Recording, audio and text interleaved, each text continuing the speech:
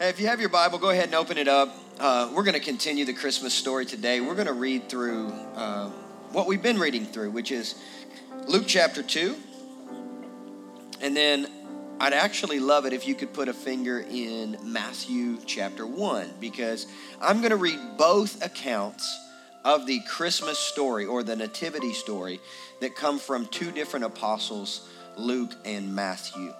So most of the time when we hear, air quotes, the Christmas story, right? When we hear the Christmas story, we are hearing a combination of two different perspectives.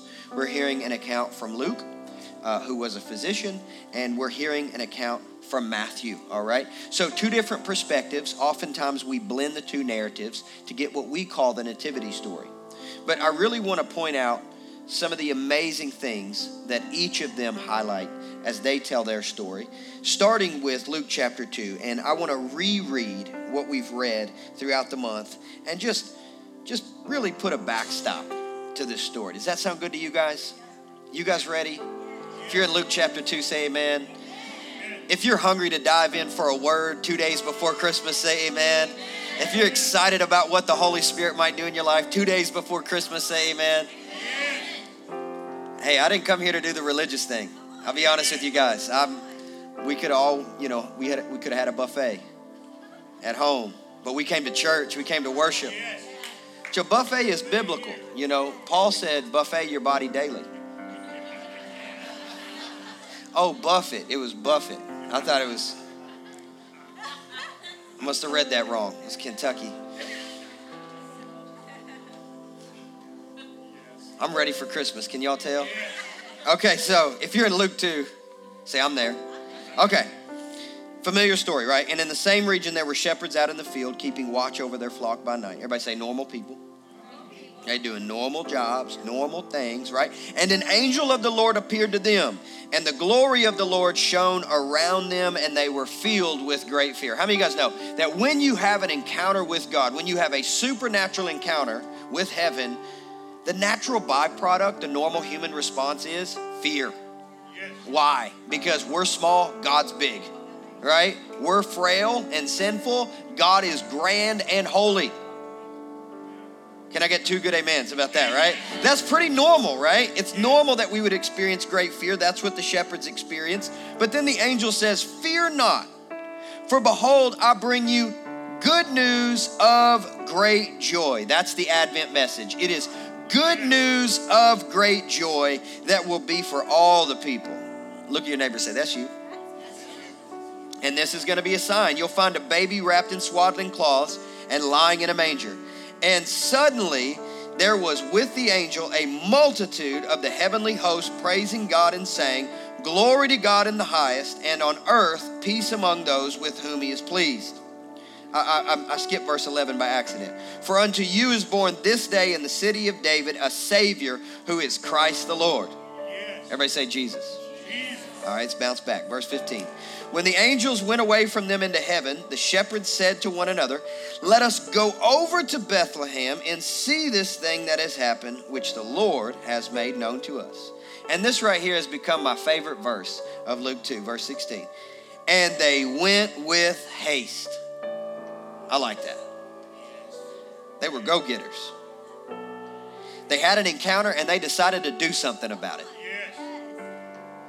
I don't know about you, man, but I'm ready to do something about what I hear preached every Sunday. I'm ready to do something about what I know God's releasing into the earth today. How about you guys? Because I'm ready to see something. I'm ready to see a sign. I'm ready to have an encounter. I'm ready to see something awesome. And then that's what happened here to the angels. They went and then they saw something. They saw Mary and Joseph and the baby lying in a manger. And when they saw it, they made known the saying that had been told them concerning the child. They prophesied to him. And all who heard it wondered at what the shepherds told them. Then Mary treasured up all the things in her heart. And the shepherds returned, glorifying and praising God for all they had heard and seen as it had been told to them. That's a good story. What do you guys think? It's a good story. Well, I love the fact that Luke, he really highlights Mary, the mother of Jesus. But if you'll turn back to Matthew, you'll notice that Matthew highlights Joseph, the father of Jesus. Yes. It's a beautiful two perspectives blended into one beautiful nativity story. So let's go back here, Matthew chapter 1, and I want to read Matthew's version of the story, verse 18 through 23. We'll end with a strong, put the nail on 23, all right? So, now the birth of Jesus Christ took place in this way. When his mother Mary had been betrothed to Joseph before they came together, she was found to be with child from the Holy Spirit. And her husband Joseph, being a just man and unwilling to put her to shame, resolved to divorce her quietly. But as he considered these things, behold, an angel of the Lord appeared to him in a dream, saying, Joseph, son of David, do not fear to take Mary as your wife, for that which is conceived in her is from the Holy Spirit. She will bear a son, and you shall call his name Jesus, for he will save his people from their sins. All this took place to fulfill what the Lord had spoken by the prophet. Everybody say Isaiah. Behold, the virgin shall conceive and bear a son, and they shall call his name, you guys say it, Emmanuel. And in my Bible, it's in parentheses, which I think this is pretty cool. Which means, gives us a breakdown, gives us a definition of what Emmanuel means, of who Emmanuel is, of who the Son of God is, of who the Messiah is, Jesus Christ. They shall call his name Emmanuel, which means, and man, this is good news of great joy, God with us. Today, you might feel far from God, but that's not the truth. Amen. Because Emmanuel has come to be God with us. Yes. God is here. Yes. Amen? Amen. God is here right now, this morning. Whatever you need, I can promise you it's in this room. You know why? Because God is here. Yes. Because God is here, and it's good for us to take notice of that as we start this off. I'm going to talk today from the subject of Emmanuel, ... which means, or comma, which means. Emmanuel, which means. Let's explore that today. Sound fun? Yeah. Okay, let's pray. Lord, we thank you so much for Emmanuel. We thank you that you sent your son to be born 2,000 years ago, that we might be sinless today, that we might be spotless, that we might be righteous and holy, that we might be cleansed by his blood, his pure and spotless blood.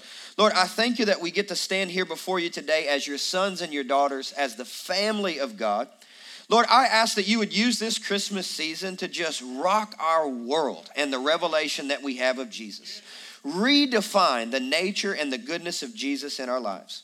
I pray for us now, God, that how good we think you are, that you would elevate that definition so far beyond our expectations that we would just get a new picture of you this holiday season. How's that, guys? That we just have mind-blowing, life-changing encounters with Emmanuel. And that you would change us, God, to where we know you're always with us. In Jesus' name. Everyone said, amen, amen, amen. Well, I wished you Merry Christmas, and honestly, this is the best time of year, isn't it? You guys love Christmas? I know some people have like a love or hate kind of relationship with Christmas, but it sounds like I'm in the room with a lot of people who love it. So, what do you love about Christmas? You know, it's probably a question that we could all talk through for the next few hours, because there's a lot of things about Christmas that people enjoy, other things, stuff that people despise, aka eggnog. Who drinks it? I don't know. I'm just kidding. I don't know. I actually never even drink eggnog. I don't even know if it's good. It's not that good? No? Okay, so we have a consensus. Eggnog is terrible. No, I mean, everybody likes the holidays for different reasons, right? Now, at the expense of sounding shallow, can I tell you why I like the holidays? Gifts. Yeah, I love gifts, particularly nice gifts. Does everybody else in here enjoy the same?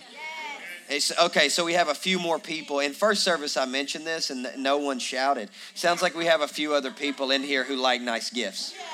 I like nice gifts, all right? I'm sorry. Sorry, not sorry, right? But as a kid growing up, I'm the oldest of 4 boys. So nice gifts, my parents really had to pull out all the stops to make sure we had nice gifts. And my dad is a huge gift giver. So when my dad buys you a gift, you will always get it before its intended time. Because it's like burning a hole in his pocket or in his closet. Like he can't help it. Like every Christmas growing up, my dad would be like, Melissa, let's give the kids their gifts. And she'd be like, no, it's not Christmas. He'd be like, come on, let's give it to them. Let's go, come on, let's get them out. Let's go, one gift. Can we give them one gift? And so for my dad's sake, we started doing this thing in the Phillips home where we got to open up one gift on Christmas Eve. Our choice from under the tree. Because my mom would wrap some gifts. And if there are any kids in here, you might want to do earmuffs. But like we didn't do like the whole Santa Claus thing growing up. We always knew it was my parents, okay? And my parents, for whatever reason, it's probably my dad. It was really probably Jeff Phillips. But they would showcase the gifts. They wouldn't even wrap them. They would like take the boxes that the gifts came in and like stack them. And they'd have different tiers of gifts. So that as you woke up on Christmas morning, you'd have like this journey through your gifts. It'd be like you got this first. And this may not be super exciting because maybe that was like an article of clothing that you needed, but it was still cool. And then you'd eventually get to the video games, which in our house was top tier. What games did we get? Yes, we loved games. Maybe get a new basketball. But, you know, for me, as I started to think about Christmas this week, I was like, man, that's some of my favorite memories. And in fact, that was some of my favorite gifts in life. I got a Chicago Bulls starter jacket. What's up? Yep, for those of you guys who remember that, you remember the Apex one? The pullover, that Chicago Bulls? Man, that was fresh. The Jordan 11s, okay, I got those for Christmas one year. For those of you sneakerheads in here, you know those are, man, that's a grail right there. Jordan 11s with the patent leather. Okay, yes, a few people. Okay, yeah, a few people. So, you know, I got those as a kid. The Game Boy, you know, I'm showing my age now. The Game Boy, man, that was a nice gift. And then you could, on the way to Florida, you know, you play the games, not be bothered by your little brothers. You could zone out, put the headphones in. That was a nice gift. And then one year, my parents got us a go-kart, and it was real expensive, and we broke it in 3 days. No lie. We were doing flips in it and like everything, and we got in so much trouble for that. My dad is probably still mad about that. But, you know, I loved going. We used to go sledding with my mom. My dad never would go out in the snow. He didn't really like the snow, don't really like the beach. I don't know. My dad's, he's interesting. He likes hotels and steak. So, you know, but I am my father's son. You know, I'll do a little outdoor, but, you know, let's do some steak. So, you know, we would go out, we go sledding with my mom, and we always loved that. We built a snowman, and believe it or not, the news would actually come by my house, and like the newspaper, local newspaper, because my mom, she's always been an artist. She was a muralist, and she would actually sculpt like 10 to 12-foot statues out of snow, and she'd spray paint them. That's true. She would do that, and then we'd put it out in the front yard, and the newspaper would come up, take pictures, they'd put it in the newspaper every year. Isn't that cool? That's what she did. And so my mom loved that, and I loved doing that with my mom because we'd build stuff together, and we'd go sledding, and then we'd always come in and we'd drink Swiss Miss with the mini marshmallows. You guys know what I'm talking about? It's the Lord right there. It's mini marshmallows, man. It's a cup of glory. And we do that, sit next to the fireplace. You know, that Christmas is all about the memories. That's the point I'm trying to make. You guys with me? The reason why Christmas is cool today as an adult, primarily, I think, is because of the memories you have of Christmas when you were growing up, right? You remember what your house smelled like. You remember how your mom decorated or your dad decorated. You remember doing the tree. Like the memories of Christmas is one of the things that I think is really, really beautiful about Christmas itself. The memories that I have about Christmas is why I want to make Christmas special for my kids. You know, so they can have good memories. Like my wife and I this year, we haven't even bought each other anything yet because we just pretty much gave all of our money to our kids. That's called adulting. Right? Oh, man. We're going to get a massage together, I think. Something like that. I don't know. We're going to do something special. Anyways, we have each other. That's a gift. All year long. But it's the memories of Christmas that make Christmas so special. And even when we come to church on Christmas, it's kind of the same, isn't it? It's like we still do worship, but a lot of times we'll sing Christmas carols, but the message is kind of similar. And then we have the memories of the nativity. You know, maybe we go to a church, they have a live nativity. You know, we hear the Christmas story. Maybe we have Santa at church. Maybe we have somebody dress up like Jesus. Maybe we do a play, right? It's kind of the same thing that we do every year. And for me, sometimes, can I be honest with you guys?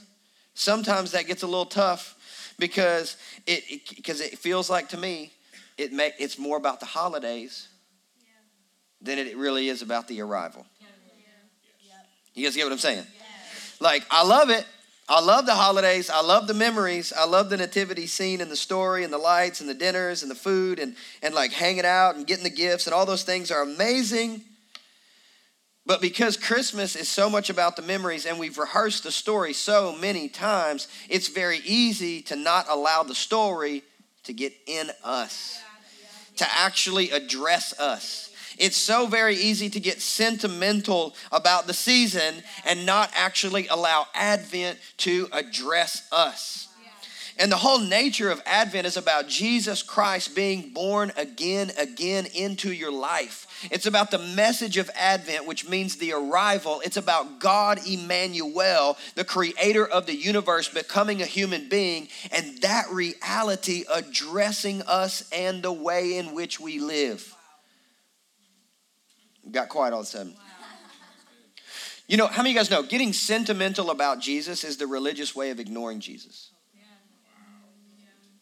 But around this holiday season, it's so easy to get sentimental about Jesus. Oh, we do this. This is our tradition. This is what we eat. This is what we don't. This is what we do. There's all these things. But the reality is to celebrate Christmas as a Christian is to take note of the truth, which is God Emmanuel, God with us in the form of Jesus Christ, has come to the earth. And because of that reality, everything about our lives is different.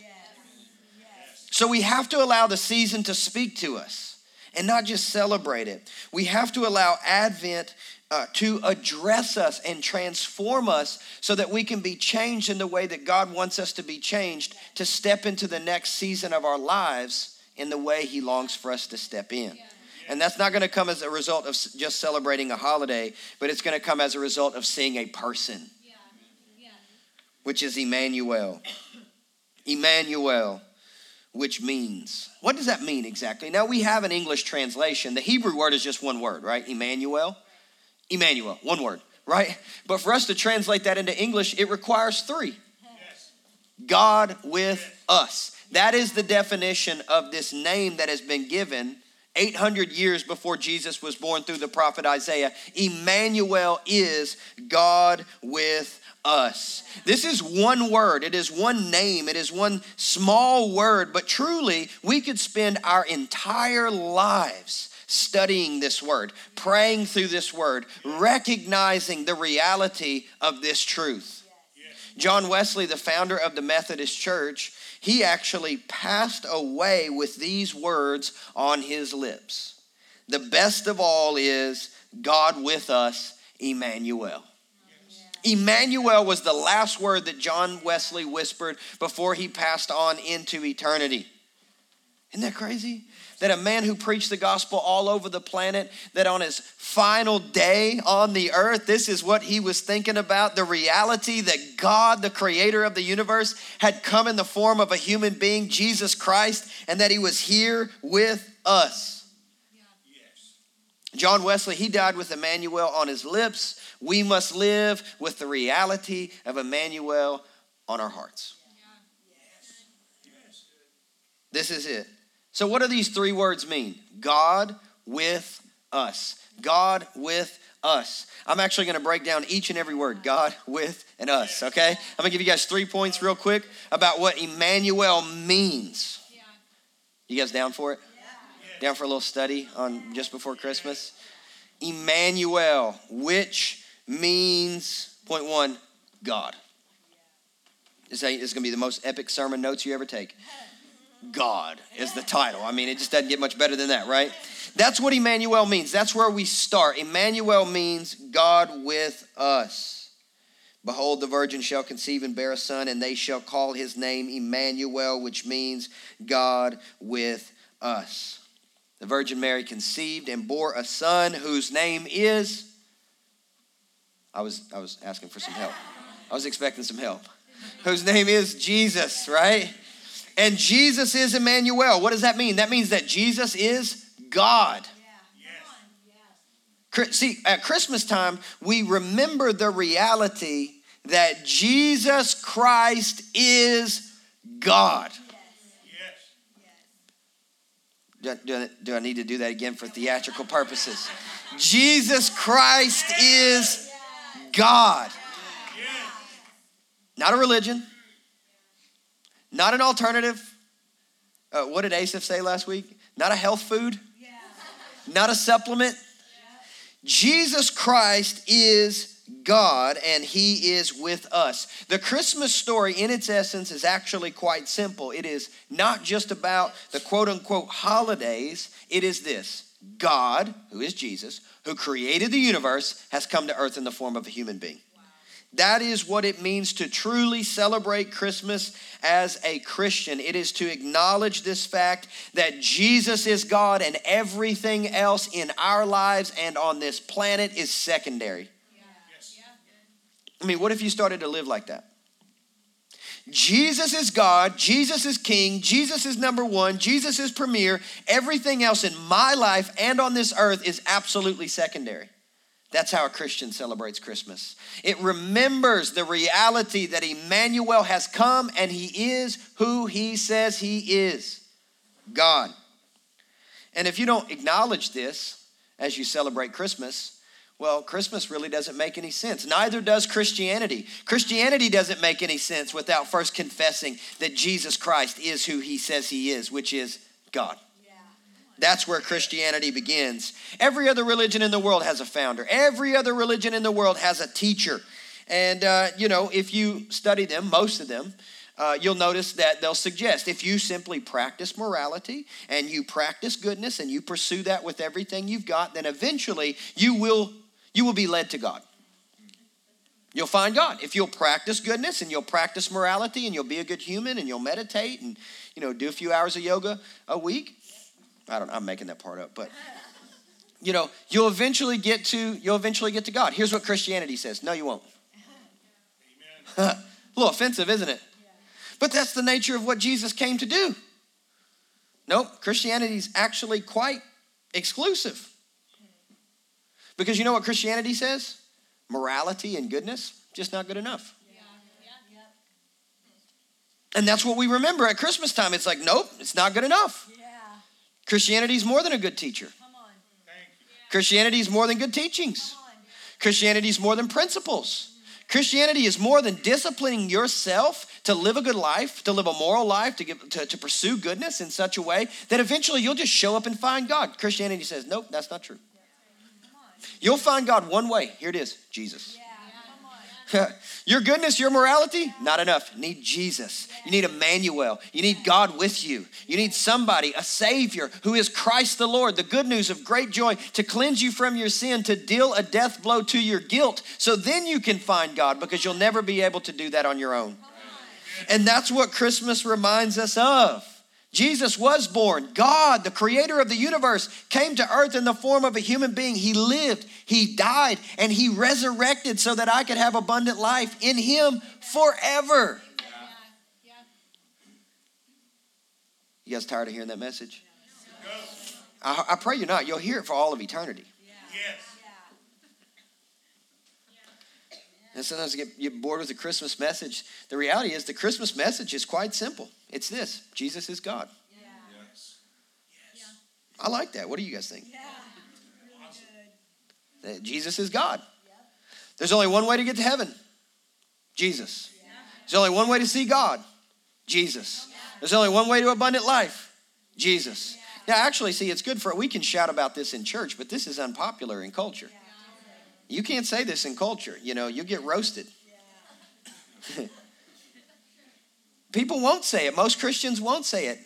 But that's reality, because that's what the Christmas story is. It's that Jesus is God. Oh, that's narrow-minded. It's not narrow-minded if it's true. Come on. Can we go there just for a minute? Just make a little pit stop right there. So if you went to see a doctor, right? Because you were like, man, I'm not good on the inside. And you went to see a doctor and they treated you and they said, you know what? You're fine. Head on home. get some rest, drink a Gatorade. You'll be back. And then I said, nope, you're not fine. You're terminal. Take this medicine or else you're going to die. Am I being narrow-minded? No, I'm not, because either I'm right or I'm wrong. But I'm not trying to be narrow-minded. I'm trying to save your life. I got 3 people excited about that. You know what I'm saying? I'm not being narrow-minded. I'm trying to save your life. There's only one way to be well. There's only one way to abundant life. There's only one way to eternal life. There's only one way to glory and joy and celebration and life upon life for all of eternity. And it is through what the Christmas season says is Emmanuel, which we know is Jesus. That's what Christmas reminds us of. Emmanuel, which means God. God. This is who God is. And this is what that means. Jesus is God. And this is the only way. This is the truth. Morality and goodness are simply not good enough. And that's what Christmas reminds us of. In all of my goodness and everything that I did right in 2018, I'm still not cleaned up enough to approach God on my own merit. I still need Emmanuel. I still need a Savior. I still need the Son of God, Jesus, who was born 2,000 years ago and laid in a manger. I still need him, and that's what Christmas is about. I'm acknowledging that, man. I need more than a good teacher, God. I need to be cleaned up before you. I need the Son of God. That's what Christmas is about. You guys like that point? Emmanuel, which means God. Now, Emmanuel, point 2, Emmanuel, which means God with. Everybody say with. Allison and I talked about this point this week. It was like, how are you going to make a point out of the word with? You know? But the reality is this word with, God with us, is actually quite significant. Notice that the Bible doesn't say God around us. Right? Or God near us. Or that God sees us, or that even God loves us. What Emmanuel means is that God is with us. And when Jesus arrived on planet Earth, here's what it meant. Jesus is God, and God is now here, and he is with us, not just in the sky, and he has come in the form of a baby. Now that's surprising because I would think that anybody who heard Isaiah's prophecy would be quite terrified by the reality of God showing up and being with them. Because up until this point, God had been pretty scary to interact with. Don't touch the mountain or you'll die. Don't touch the ark or you'll die. Don't get too close to the thunder. You know what I'm saying? Like, I'm freaked out trying to follow God. There's a pillar of fire by the night and a cloud during the day. Like, God is with us. That sounds pretty terrifying. Right? The oldest book in the Bible, Job, right? God showed up. The Bible says that God showed up in the whirlwind. You know what a whirlwind is? It's a tornado. Yes. How many of you guys ever seen a tornado? Were you comforted by it? Nope. Just feel all warm and fuzzy inside. Tornado heading toward me. No, that's terrifying, right? So whenever Isaiah says, hey, Emmanuel's coming, it's going to be God with you, you think, oh my gosh, what's going to happen? Maybe he doesn't show up in a whirlwind. Maybe he encounters us in the same way he encountered Abraham, which said that he was a smoking furnace flying through the air. Now that's creepy. Seriously? A smoking furnace flying through the air? I don't want a smoking furnace to land on me. I don't know about you. That just doesn't sound comforting. So I'm the only one. Okay. Can you imagine that though? Like that's funny that Abraham translated it like that, right? Look at that. Smoking furnace. Okay, that's weird. But that's what God meant to people in this time. Incredible heat. That seems pretty scary. How about Moses? You know, Moses, he shows up in a burning bush and a pillar of fire. Whenever God shows up and he's with somebody, it's like, there's a pillar of fire right there. I'll get hurt. That's scary. Okay, last one. How about the temple, right? When the temple, when God would show up in the temple, well, there'd be the Shekinah glory cloud. In Hebrew, the kabod, which means weightiness. And God would show up in the house, and what would happen? The priest and no one could even stand to minister, meaning they were forced down to the floor as the result of God being with them. You can't get anything done from the floor. You know what I mean? It's hard to be productive at work when you're on the floor. right? Hard to get anything done around the house when you're stuck to the tile. But in the Old Testament, when God was with somebody, this is what it meant. It was a little bit scary. It would freak you out. You would think to yourself, man, I'm terrified. I mean, that's exactly the experience that the shepherds had, right? But see, it's one thing to experience God. It's another thing to be with God. Everybody say with. It's a completely different thing there, because the implication when you use the word with is intimacy. It is absolutely possible to be in somebody's presence but not have intimacy with them. You guys know what I'm talking about? It's absolutely possible to be in someone's presence but not be in their face. You guys know what I mean?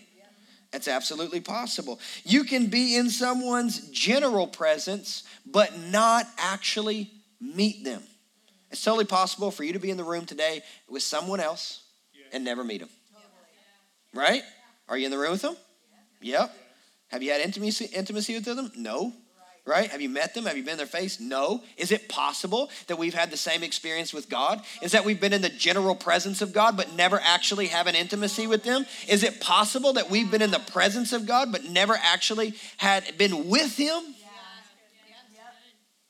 That's what Jesus came to overcome. And I thought about this week in this sense. It's like, you guys remember like when Justin Bieber was doing a bunch of concerts and they do all those documentaries on him and stuff, and you'd watch these girls and they'd be so stoked and they'd be in the car and like their dad would be driving them and he would look miserable. But they were like playing Biebs like super loud and they're bouncing around like, we're going to see Bieber, and their faces are painted and they have posters and they're stoked.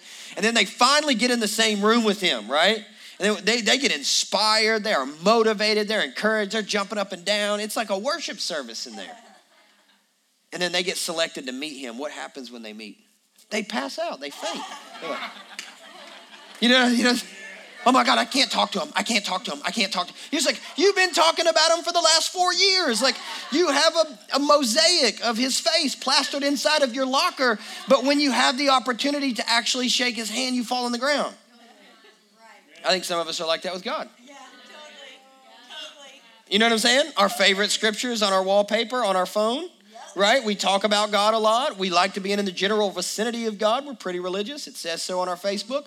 But when we actually, you see what I'm saying? But when we actually have the opportunity to be with God and an implication of intimacy, to look at him face to face and have experiential knowledge of his person, we're like, yeah, that's scary. You see what I'm saying? There's a difference between being around somebody and being. So the implication is, hey, God said, I don't want to be around you. I want to be with you. I don't want to just be in your vicinity. I've done that. I want to be with you. I want to have intimacy with you. I want to make your heart my home. I want to dwell within you. I want to be with. It's a completely different thing to be in somebody's presence and to be with them. God said he came to be with us. And sure, that may feel a little scary. But you know, that's why he came in the form he came in. Because for thousands of years, he'd showed up as a whirlwind, a tornado, a fiery furnace, or a smoking furnace. He'd shown up as pillars of fire. He'd shown up as glory clouds. I mean, there's all these different expressions that God chooses to take on to manifest his power. But when Emmanuel comes, he comes with a certain gentleness. He comes with a certain delicacy. He comes with a certain sensitivity. He comes in the form of a newborn baby. Now, I don't know about you, but I'm not scared of newborn babies per se. I mean, there's moments, some of them. Right? But all joking aside, the reality is that most newborn babies, almost all, they're vulnerable. They're open. They're ready to be loved and ready to give love. They're ready to be comforted and ready to cuddle. It's like 4 people in here had an experience with a newborn. I can't tell. You guys are pretty quiet. You know what I'm talking about. So God chooses to manifest himself in this way because he's trying to show us, hey, look how approachable I am. Come pick me up. Invite me in. I want to be open. I want to be sensitive. I want to be delicate. I want to be vulnerable. I want to be with you. Babies are intimate. Babies are familiar. Babies are always accessible until they turn about 3. You know, but here's the thing. He didn't come as a 3-year-old. That'd be interesting, wouldn't it? But he didn't come as a 3-year-old. He came as a baby. Brand new expression of what God is actually like, and the relationship that God actually opens up for us is that we can be with him without any fear. Complete connection and comfort. Without any of those things in the way that just mess up love for us as adults. You know, love with a child is so pure. It's so easy. It's so simple. It's so direct, right? And that's the same way that Jesus wants to be with us. He wants to be with us in a no pretense, absolutely vulnerable, transparent, and connected way. You guys know that, right? Yeah? Because he said, I'm Emmanuel. I'm God with you. And this is how I choose to be. This is how I choose to show up. Emmanuel, which means, there's point 3, God with us. God with us. Jesus is God, and here's the truth. He's here with us right now, today. But why doesn't the Bible say God with all? Ever thought about that? I mean, like, there's this amazing prophecy, and his name shall be called Emmanuel, which means God with us. Not all. Now, we know that Jesus came, and it was good news of great joy for all the people. It's definitely a fact. It's definitely reality that Jesus came for all, but the Bible doesn't say that he is God with all. The Bible says that he is God with us. He's not God with all, but he is God with us.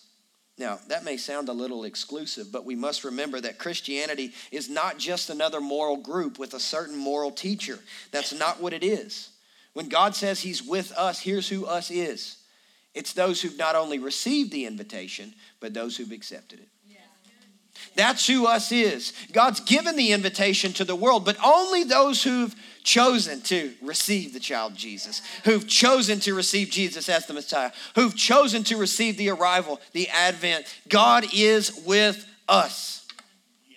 We've received it. The us, they're the normal people who've chosen to receive it. The us could be the shepherds, but the us every time are the humble people. It could be the outcast. It could be the shepherds. Heck, it could be the astrologers. These people who are just studying the stars with a little bit of knowledge about, Hebrew scripture and prophecy, and then all of a sudden end up at the stable with Jesus, recognizing that he is the one true God and King. The us could be the seekers, the inquirers. The us could be anybody who is genuinely looking to receive the invitation of Advent, to receive Jesus as God. That is who us is. And it requires that we come to him like a baby, not defending ourselves. You don't defend yourself to a baby. You defend yourself to a judge, right? If I had to go to court this afternoon, and I was on trial, I can guarantee you that I would have done all the work I could possibly do to step into that courtroom prepared. How about you guys? And I would compile all of the information necessary to ensure that I would be recognized as innocent. I haven't done anything wrong, Judge, right? I would fill all the folders full. I would just compile a list with references from all of the people that I know that have never gotten in trouble. You know what I mean? And I'd say, see here, look at all my references. That's not who us is. Us is not the people who come before God and say, God, but I did all of these things right. Therefore, you have to receive me. I've done everything that you said in the book. So therefore, you have to accept me. You have to bless me. You have to be upon my life. That's not who us is. Us are the folks that come before God without references, like the shepherds. Us are those that come before God humble. Us are those that come before God saying, you know what? I may have done a lot of things right in 2019. May have done more stuff wrong. But here's the deal. I got Jesus. Yeah. Jesus, I have Emmanuel, and he is with me. And because Jesus is with me, I'm received. I may have a normal job. I may be a shepherd, but I'm received. I may be a little strange and be an astrologer, but I'm received. I may be somebody who's done a lot of great things in business, but here's the thing. None of that equates connection to God. It's simply Jesus. None of my abilities, none of my shortcomings, none of the good, none of the bad. It's all because of Emmanuel that I have a connection with God. I have received that invitation simply and surely as a shepherd, and as a result, God is with me. That's it. That's how we come before God. Humble and open, not with our hands full. Can't hold a baby with your hands full. More sensitivity, more delicacy required. Just be a simple shepherd in his presence with Jesus. And God is with us. Did you guys get anything out of that? Okay, so now what I want to do is I want to shift a little bit, but it's definitely connected to the message. And I want to give you 3 Christmas gifts. It's not Oprah. There's nothing taped to the bottom of your seat. All right. Hashtag goals. That'd be awesome. Hey, next year's Christmas Eve services would be so slam packed. Right? Wouldn't that be awesome? I don't know what I could give 125 people at once. 3 points from a sermon. Okay, you guys ready? So I gave you 3 points on Emmanuel. I'm going to give you 3 quick points. Then the worship team's going to come. I'm going to give you 3 quick points that I'm just going to call Christmas gifts, from Pastor Lau. How's that? Okay. So it's all from the sermon, but I want you to write these things down if you're taking notes, because as you're preparing to step into 2019, writing goals, things like that, I want you to remember these things, please. Number 1, if he is Emmanuel, if he is God with us, then you need to take the limits that you've put on yourself off. Take off the limits you've put on yourselves. Here's why, because God's with you. So if God is with you, what is it that you cannot not do? If you're truly dialed in to the reality that every business deal that you make, God's with you, what is it that you cannot do? If you're under the impression of the truth that God is living on the inside of you, what is it that you cannot create? Where is it that you cannot go? What is it? What mountain can you not scale? Because God made the mountain, right? Everything is possible when you come to the understanding that God is with you, and 2019 is a destined season. It's an appointed time for you to breach the limits that you've placed upon yourself last year. Is that okay if I prophesy that to you? Hey, can I tell you this? Your bad habits are no match for God. Amen. Your bad habits are no match for the Prince of Peace. Your bad habits are no match for the Messiah. He can overcome those. And this is a sub point, but it's simple. Can I share it with you? Get rid of the cynicism. Just 2019, just kick cynicism in the throat. Drop kick it in the throat. You know, cynicism is nothing more than this: laziness. That's all it is. Because it takes work to actually change things. So when I'm cynical, I'm just sitting back in my lazy boy, criticizing other people, instead of getting in the game and actually doing something about the limits I've placed upon myself that keep me in the lazy boy. You see what I'm saying? And so, like, if God is with us, there's no need to be cynical, because there's nothing that you cannot accomplish. What can God do in your life in 2019 if you take the limits off? Here's another question. What can God do in your family? Here's a follow-up. What can God do in your church? You know, we've been praying through this now for a couple of months and just asking God, what do you want to do through our church in 2019? You know what? We set some pretty big goals. You know why? Because God's with us. Not because we're so great.